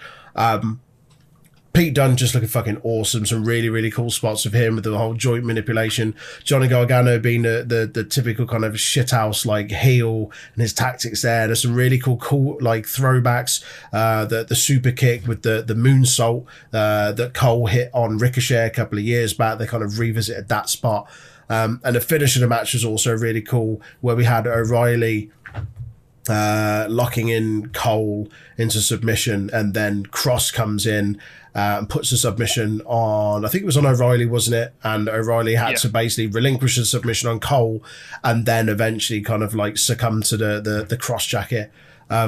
It was outstanding. It was really good. I know a few people like knocked on this and they weren't as big a fan, and they didn't really like the involvement of Kross and just like the chemistry between the other guys, which I understand, like, but having him as the constant threat, the constant big boss there that essentially everyone had to try and get rid of at any opportunity whenever he showed himself, made for a really cool dynamic. But yeah, it's a superb match. And for me, it really got over Kross as the absolute, I say end boss, and that's used a few times, but he went against, and they said it before and during the match, the kind of the Mount Rushmore of NXT. These are the guys that are kind of the pillars of NXT, and the fact that he's overcome all of them, whether it be in singles competition over the last few weeks, months, but then collectively, and the fact that he called out this match before and said, I just want to face everyone. It was superb. Absolutely love this. I feel like I've not got NXT or NXT UK on this list at all. I mean, you don't watch NXT UK, do you, boy? I don't watch NXT UK. The only takeover I watched this year is the Valentine's Day one, St. Valentine's Day Massacre. And Yeah. when was that? That was all February. 14th of February, mate. Oh, of course they did. You know, Yeah. Valentine's Day, you know. Whatever. It's just another day. Like, I feel like if I did watch the takeovers, that would be the match for me. 5 guys, 4 of them running about like mad, while some big bastard just swats them all fucking It was left, right, great. and So centre. as Troy said, it had a definite pace to the match, a definite rhythm. Where like it almost felt like it was in stages. So like They bat across out the ring, and then they'd all start doing their like flippy shit and kicking each other, super kicks and whatever. And then like Cross would come back in like an angry dad and just telling the kids to pipe down and just batter them all. And then they'd all gang up and put him out again, and then they go back to it, and like then he'd come back in again. It was almost like waves of like you said, like a boss fight. Like the boss keeps coming back in waves and just like decimating everyone. Anyone ever played the remake of? They did the remake of Resident Evil 3. And they had the fucking, the Tyrant or whatever it was. So on the original, Nemesis. On the original games, Nemesis could never come into the save room. On the remake, the Nemesis fucking kicked open the hinges of the door to come into the save room, and you were never safe. That's what this felt like. The guys are just going about their business, having a match, just, trying to do their thing, and fucking Crosses there like Nemesis at every opportunity coming in and fucking up your shit. Cross, and he suplexed everybody. Yeah. This was also on my list. That was the last one for me. I thought I might. That was, to be honest, that was the only WWE match I thought Big Tasty was gonna definitely put on his list. Because it's one of the only ones I watched. Well, that, and also because I remember how into it all three of us were when we were watching it. We were like, this is fucking amazing. I mean, we watched that. It was like 2 in the morning, and we all had a few beers, and it was just the funnest time. Yeah, like, watching that match. It was just carnage for like 25 minutes. Yeah, it was great. Nice. Tasty, you're number 9. Right, I'm gonna go to my honorable mentions. I'm going to leave my last one because I want it to be the last one for a reason. So I'm going to pick a match that, again, I didn't really see this one coming, and it really surprised me, and I really enjoyed it. It was again from the March 24th episode of Dynamite, which I think we've been to before. Yeah, from the same episode as my last match, actually. March 24th Dynamite. This wasn't one I was expecting. Well, in hindsight, I probably should have. It was Nyla Rose versus Ty Conti. Yeah, fair as a shout, aye. And it was it was sort of like a testament to the rejuvenation of the AEW Women's Division. And this match was, I think it was Ty's 3rd match against Nyla. Was this the semis of the? No, this is the one she won. This is the one she won. Okay. Yeah, so this is Ty Conti finally getting the win. It was a rematch then of the semis of the tournament. It was a rematch of the women's tournament. So Nyla had beaten Ty twice. And this was just Ty going beast mode on Nyla, basically, with all of the judo kicks in the world. Yeah. And all of the judo moves and all of the big knees to the face. And Nyla simultaneously being a monster and selling like an absolute badass for Ty. And it really, I think this is the match that, for a lot of people, put Ty on the map and solidified. Like she's had a phenomenal 12 months since she got released from NXT. Like she's really found her feet in AEW, and she's quickly become one of the best women in the women's roster. Nyla Rose remains an absolute pillar of that division who can just have a decent match with anybody and make anybody look good. And it told a really good story, and it's always fun when the smaller babyface overcomes the massive monster heel. It's always a good laugh, always a good story in wrestling. And this was Ty Conti's arrival basically onto like the sort of upper echelons of the AEW Women's Division, which was fantastic to see. Nice. I'm going to have to dip into the old honourable mentions again because I've run out now. So I'm going to go for a match that literally happened in the last couple of weeks. I don't have the exact date because I couldn't be bothered Googling it. But it was, I only watched it like last week as well. And it's not what you think, boys. It's the Ring of Honor Survival of the Fittest final. A 6-man elimination match. Bandido versus the Monarch Flamita versus the Dirty Daddy Chris Dickinson versus Rhett Titus versus Brian Johnson versus Eli Isom. It was a 6-way elimination match for the number 1 contendership of the Ring of Honor title. And it was Lucha Rules. So basically there was 4 of the guys were on the apron and only 2 guys in the ring at the same time. But it was really fast paced. So if anyone got knocked out of the ring, another guy could come in off the apron, didn't have to tag in. And it was just literally 25 minutes of just mayhem. Ended up with Bandido winning. There was some awesome spots in this match. Bandido's finishing never ceases to amaze me. It's like a running float over snap German suplex. It's insane. There was a bit where the Monarch Flamita beat the living shit out of Bandido with chairs, and it was like to the point where it got uncomfortable. Lots of really good technical wrestling from Chris Dickinson and Rhett Titus, and the final two as well were Bandido and Eli Isom, who no one really expected to be there because he was like kind of just like the wild card entry in the match. And yeah, Bandido managed to beat him and win, and I'm really excited for him and Roosh now. It's that fast-paced a match. I'd just say go and watch it because it was fucking insane. The date for it was June 26th. Thanks, mate. Literally like a week or so ago. Yeah. It sounds like the type of thing I'd be really up for, so yeah, I'll give that, check that out. I'm pretty sure it's free on Fight TV as well. Yeah, it's free on Fight TV if you just type in Ring of Honor. So happy days. Yeah, I'll have a bit of that. It was mayhem. It was good. Maham. Nice. Yeah. Uran. Talk to me. You know what? You don't get free. The WWE Network, because it's $9.99 a month, as they always tell you. We're going to January 31st. We're going to the Royal Rumble. Royal Rumbles are not getting chosen because that's cheatsies. I thought Elimination Chamber was playing a bit cheatsies. So, no Rumbles. I mean, you could have had the Rumble match if you wanted, mate. Nah, that's cheatsies. That'll be two spaces just like that. I nearly picked the Women's Rumble, to be fair. I'm going to go the opening match of the night for the WWE title, Drew McIntyre versus Goldberg.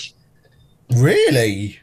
Because I was shitting myself so much. I was going to say, is this because you were watching it with us on a delay? Fucking shitting myself. Aaron's bum. 5p, 50p, 5p, 50p, 5p, 50p. Go back to watch the live stream as well of Aaron's face the whole like 3 minutes of the match. I literally muted you guys because I was so I'm not having Goldberg taking this title for Drew. I refuse to believe it. And then the fact we're getting all the chaos, the 5 minutes of chaos before the match even started, I was like, oh fuck, here we go. The spear through the barricade. Oh boy. Oh fuck, here we go. Here comes the fucking slide the down the hill. The slide down the hill, here we go. I remember the Fiend. Yeah, exactly. I remember the feed that. I remember Brock Lesnar a 1 minute fucking 31 or whatever it was. It probably didn't help that I was winding you up about that all day. To be fair, when we done predictions for it, it was very half and half. It was ridiculous. I was like, nah, I'll refuse to have it. I gave Goldberg the Charlotte Flair rule that you never bet against Charlotte Flair. Yeah. Like this was the most in jeopardy I feel Drew's title was before he lost it.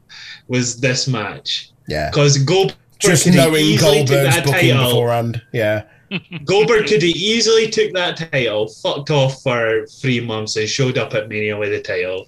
Yeah, So I was shitting myself, and that is the first time in 2 years WWE made me properly invested, shiting myself for the worst time. And you didn't even need Pro Plus for that, did you? I didn't even need Pro Plus for that.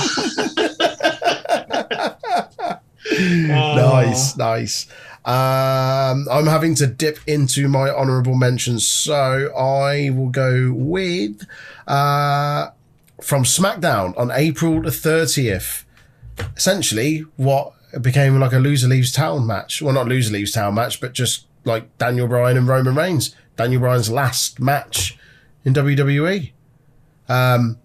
It's fucking excellent. Much like the Cesaro match that I mentioned earlier. More justification, further confirmation, if you like, that Roman Reigns can actually have a really fucking good match. We knew it was there, but it's only really kind of come out during this excellent heel persona character work that he's been doing. This is awesome. Like, this basically took up like the last half of SmackDown, I think. Like, it was fucking banging. It was so good. Brian's whole thing going into it is like, you know, I can make you tap out. I've made you tap out before, and I'll do it again. And I know there was loads of talk at this time around his contract and everything, and I thought, he's gonna win it. Like, surely he's got to win it. He's not going to go. He's not going to leave SmackDown. Like, and He fucking did. Not only did he leave SmackDown, but he left WWE. This is an awesome match, though. Really, really good. Daniel Bryan, like we know, much like Cesaro, again, not to compare the two, but we know can have an absolutely superb match with anyone. And this was further testament to that. Really, really enjoyed it. And we got this on free TV. We got this on SmackDown. We didn't even get it on a pay-per-view. It was on SmackDown. It's fucking awesome. Yeah. Absolute banger. Tasty. Ready for the final one? Honourable mention. My final main one. We'll get on. Well, I don't know who everyone's final thing is, so that might be an issue. Someone else might have this, so I'm going to go for the Pinnacle versus the Inner Circle, Blood and Guts from AEW Blood and Guts on May the 5th, because this match was just everybody just gigging everywhere, bleeding everywhere, diving everywhere. There was so much, like, this match was almost like an information overload. There was so much happened in this match that I missed, like, legitimately great spots when I watched it. Like, there's the bit where everyone just runs together. There's the bit where Sammy does, like, a fucking springboard cutter off the second rope. There's everything. It's just everyone in the match just going all out. It's brutal. It's old school. There's tons of blood. There's stiff moves. There's people getting thrown into steel cages, and the ring gets pulled up and people get spike piled out on the boards. It's just none of that's the finish. Yeah. so don't you worry about that. The internet hates it because they wanted Jericho to fall on concrete. Fuck the internet. Whoa. Right. Hold on. We won't delve into the details of this, but they could have easily made that look a lot better. Yeah. But you know, at least Jericho was able to like walk the next day, mate. Yeah. You don't know that. You didn't see him the next day. He wasn't able to drive because he fucked his elbow, but he was able to walk. But the psychology in this match and the sort of the story they told, and like they really got over it. It's been really weird. So the Pinnacle versus the Inner Circle has been like a feud done in reverse. So like they almost started with the blow off. So this was like the first real meeting of them, and it was like the bloodiest, most serious match they could do. And now they're sort of taking it back to sort of what like person v person interconnected feuds. So they almost. I wouldn't mind if they like literally did a rematch of that match as like the blow off the feud. Yeah, like they bookended it with two Blood and Guts matches. Yeah, with Blood and Guts again. If anyone's not aware what Blood and Guts is, it's basically War Games, but in AEW. Yeah, War Games. Exactly. Blood and Guts. Blood and Guts. Doesn't quite roll off the tongue as well. It's not the same, is it? It was exceptional, and like the entrances were great. So like the Inner Circle all came out with like prison jumpsuits on, and they had the name of like the nearest prison where they were born on the back. And like, because they're like a prison gang, and like, yeah, and then they like, but they weren't in cages because like on the outside, outside of the ring, and they were like psyching each other up before they all went in and stuff. It was phenomenal. Like I said, the character work and the psychology and the stiffness and the violence in this match was really great. It was great. Nice. Good shout. And it was something totally different. And again, it was on free TV, and it blew people's minds. Yeah. So it was on free TV. Like people didn't know what the fuck to do because there was that much blood and other nonsense going on. So yeah, it was great. Cool. Jake? My final one. It is from honourable mentions because all mine have gone now. However, it does tie in very nicely to Big Tasties because it's part of that feud, and it happened literally on the cut-off day, and that was MJF versus Sammy Guevara. Why are you shaking your head, Aaron? No, I just you being happy with yourself. That was just shaking my head at you. Is that right? Not really. Me being happy with myself. I don't think it was that like Aaron's not happy. Aaron's not happy that Jay's happy with something. The usual. I probably think some of your matches were shit, Aaron, but I didn't shake my head at you, did I? It makes a fucking change. That's all right, mate. He's got one more entry left this time. It was just a nice segue. It's fine. Yeah, I thought it was really cool. It was like a nice sort of like close to the Daily's Place run of AEW Dynamite. Obviously, it was a precursor to that like really cool video package we got at the end. and MJF and Sammy Guevara just tried to kill one another. Sammy did that awesome dive like into the crowd onto MJF, and then MJF hit like a tombstone off the middle rope, which was insane, and then hit his knee doing so, which then led to Sammy working over MJF's knee. Some awesome character work from MJF. Obviously, lots of fuckery at the end from the pineapple in the inner circle, because that's how these things go. But yeah, I just thought it was a really fun match, and it was a really nice sort of close to that era of AEW. Yeah, that dive into the crowd as well. There's no air to it whatsoever. If you've not seen it, it's ridiculous. There is no air to it. It is literally like Sonic was hits like himself in a ball. like a piss missile. To quote Pat McAfee, he launched himself like an absolute piss missile. Threw himself like a ninja star. A shuriken. He was spinning as well as he did. This was on my honorable mentions. It very nearly made my list. It was a phenomenal match. Really good. It pushed another great match out off my list, which I'm going to put back into my honorable mentions for next up. Just because that dive put it over the top. That dive was insane. Yeah, man. Nice. Aaron? Final match. We'll go back to Mania weekend, GCW, but not Spring Break. We'll go. Everyone shake their head. It's fine. It's cool. Yeah. Let's talk about Bloodsport, shall we? Disgusting. All right. I'm rescinding the head shake. Yeah. The main event of Jon Moxley versus Josh Barnett is what we're going for, because people talk about working or selling to a shoot. This is shooting or selling to a work. That is fucking shooting yourself into a work. Are you saying that they fake hit each other? They real hit each other so hard they end up fake hitting each other? Yeah. That's how ridiculously hard hitting this match is. This will be one of the most like unspoken of Jon Moxley matches you'll ever hear from this year, because it's not in AEW. And I think this oh my god, around this match was like the most distressed I've seen Renee on Twitter as well. Really? Yeah, this Moxley pissed blood everywhere, like literally pissing out of his head. And Moxley didn't even win the match. Jon Moxley lost a match. How often do we say that? It's a rarity, isn't it? And it wasn't even any AEW. You're surprised Jon Moxley lost a match to Josh Barnett on Josh Barnett's Bloodsport. But it wasn't. Yeah, but it wasn't on AEW. Jon Moxley was by far the favourite going into that. By far.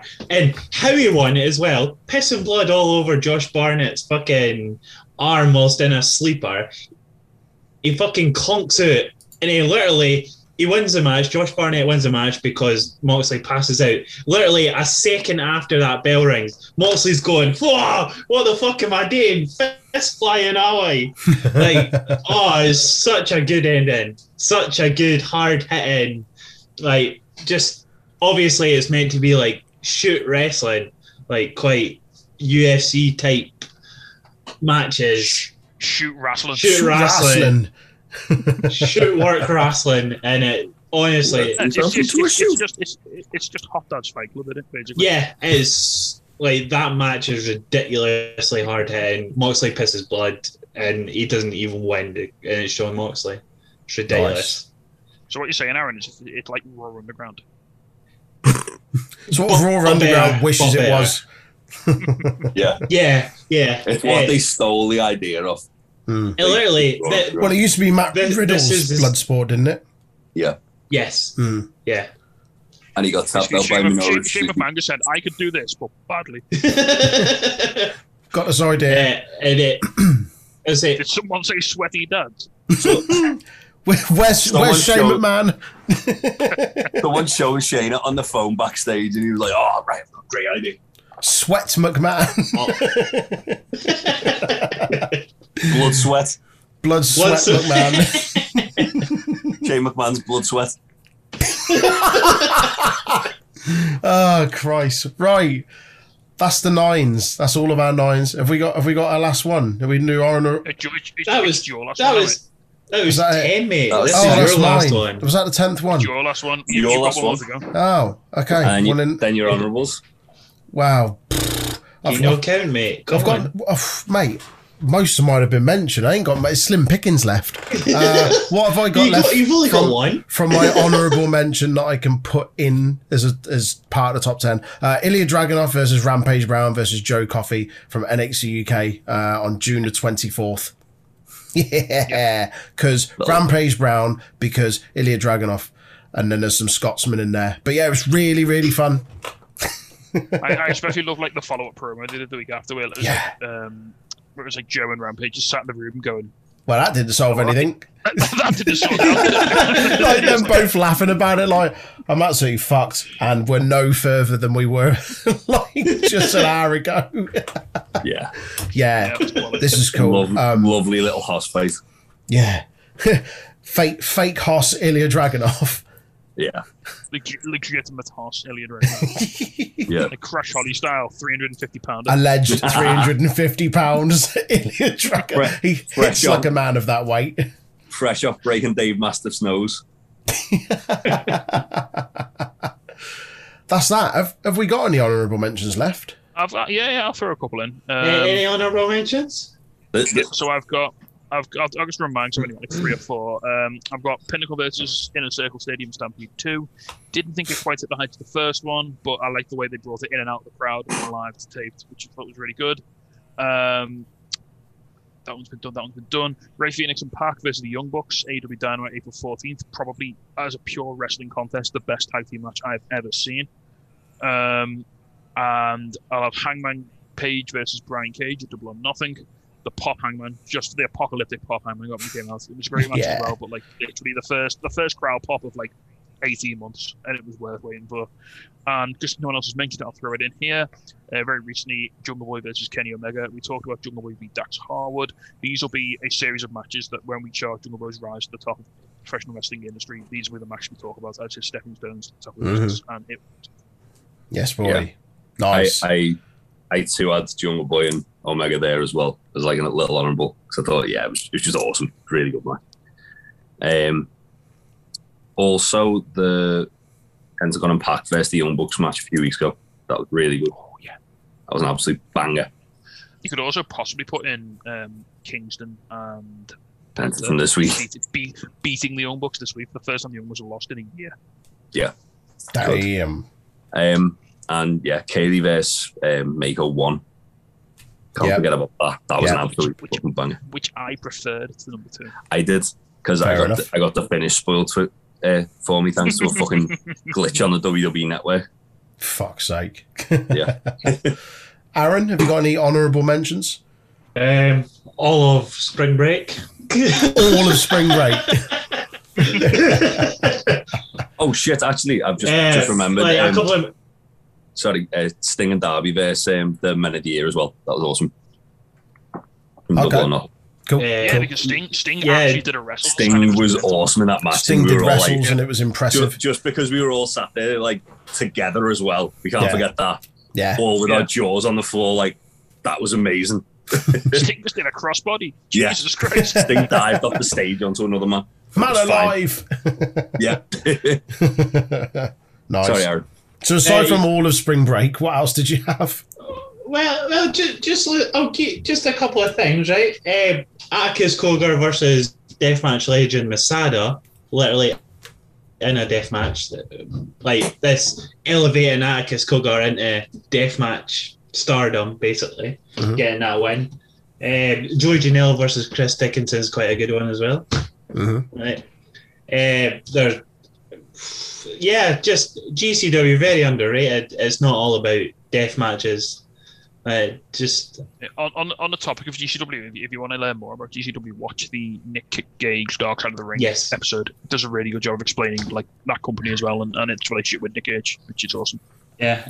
Also, the main event of that show, if you like panes of glass and bits of shattered glass everywhere, Nick Gage versus Ricky Shane Page at the very end, the main event. Yeah, I mean, I have absolutely no doubts at all that match will absolutely fuck. Yeah, so. Where John Moxley with a giant plaster on his head that gets ripped off who headbutts Nick Gage, starts bleeding from his Bloodsport match because it gets reopened. So Moxley's just bleeding at the end of the show.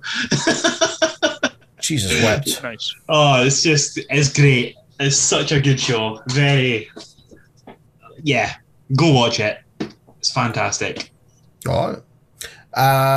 My last entry, because they've all gone and all the honorable mentions have gone, is Drew McIntyre against Kofi Kingston from Raw on the 31st of May.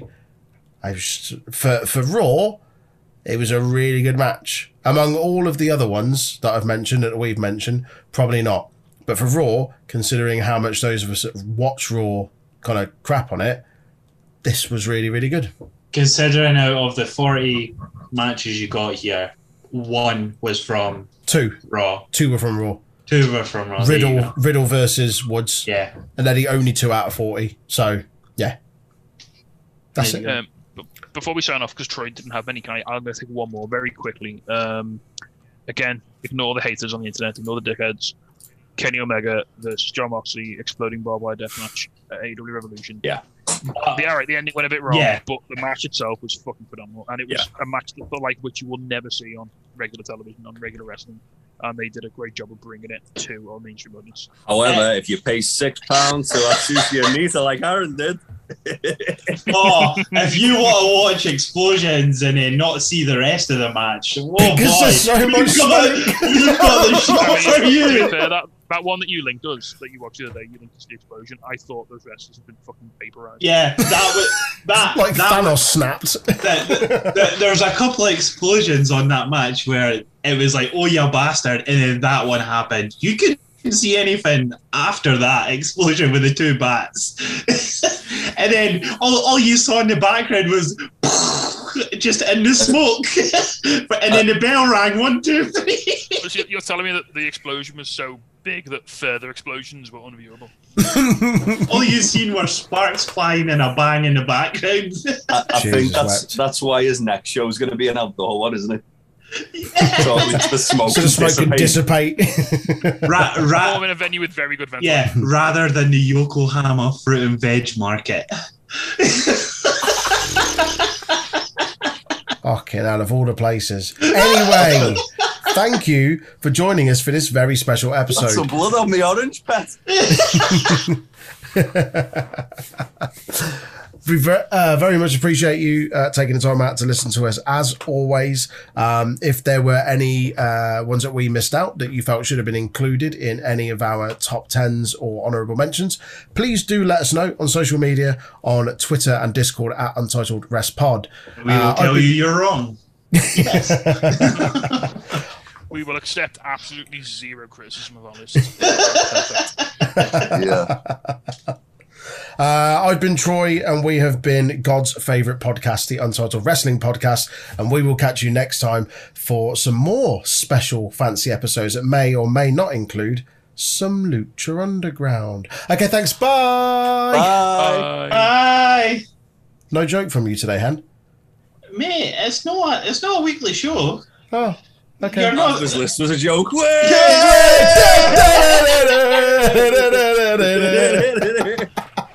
must love this podcast housing, the Untitled Wrestling Podcast Housing.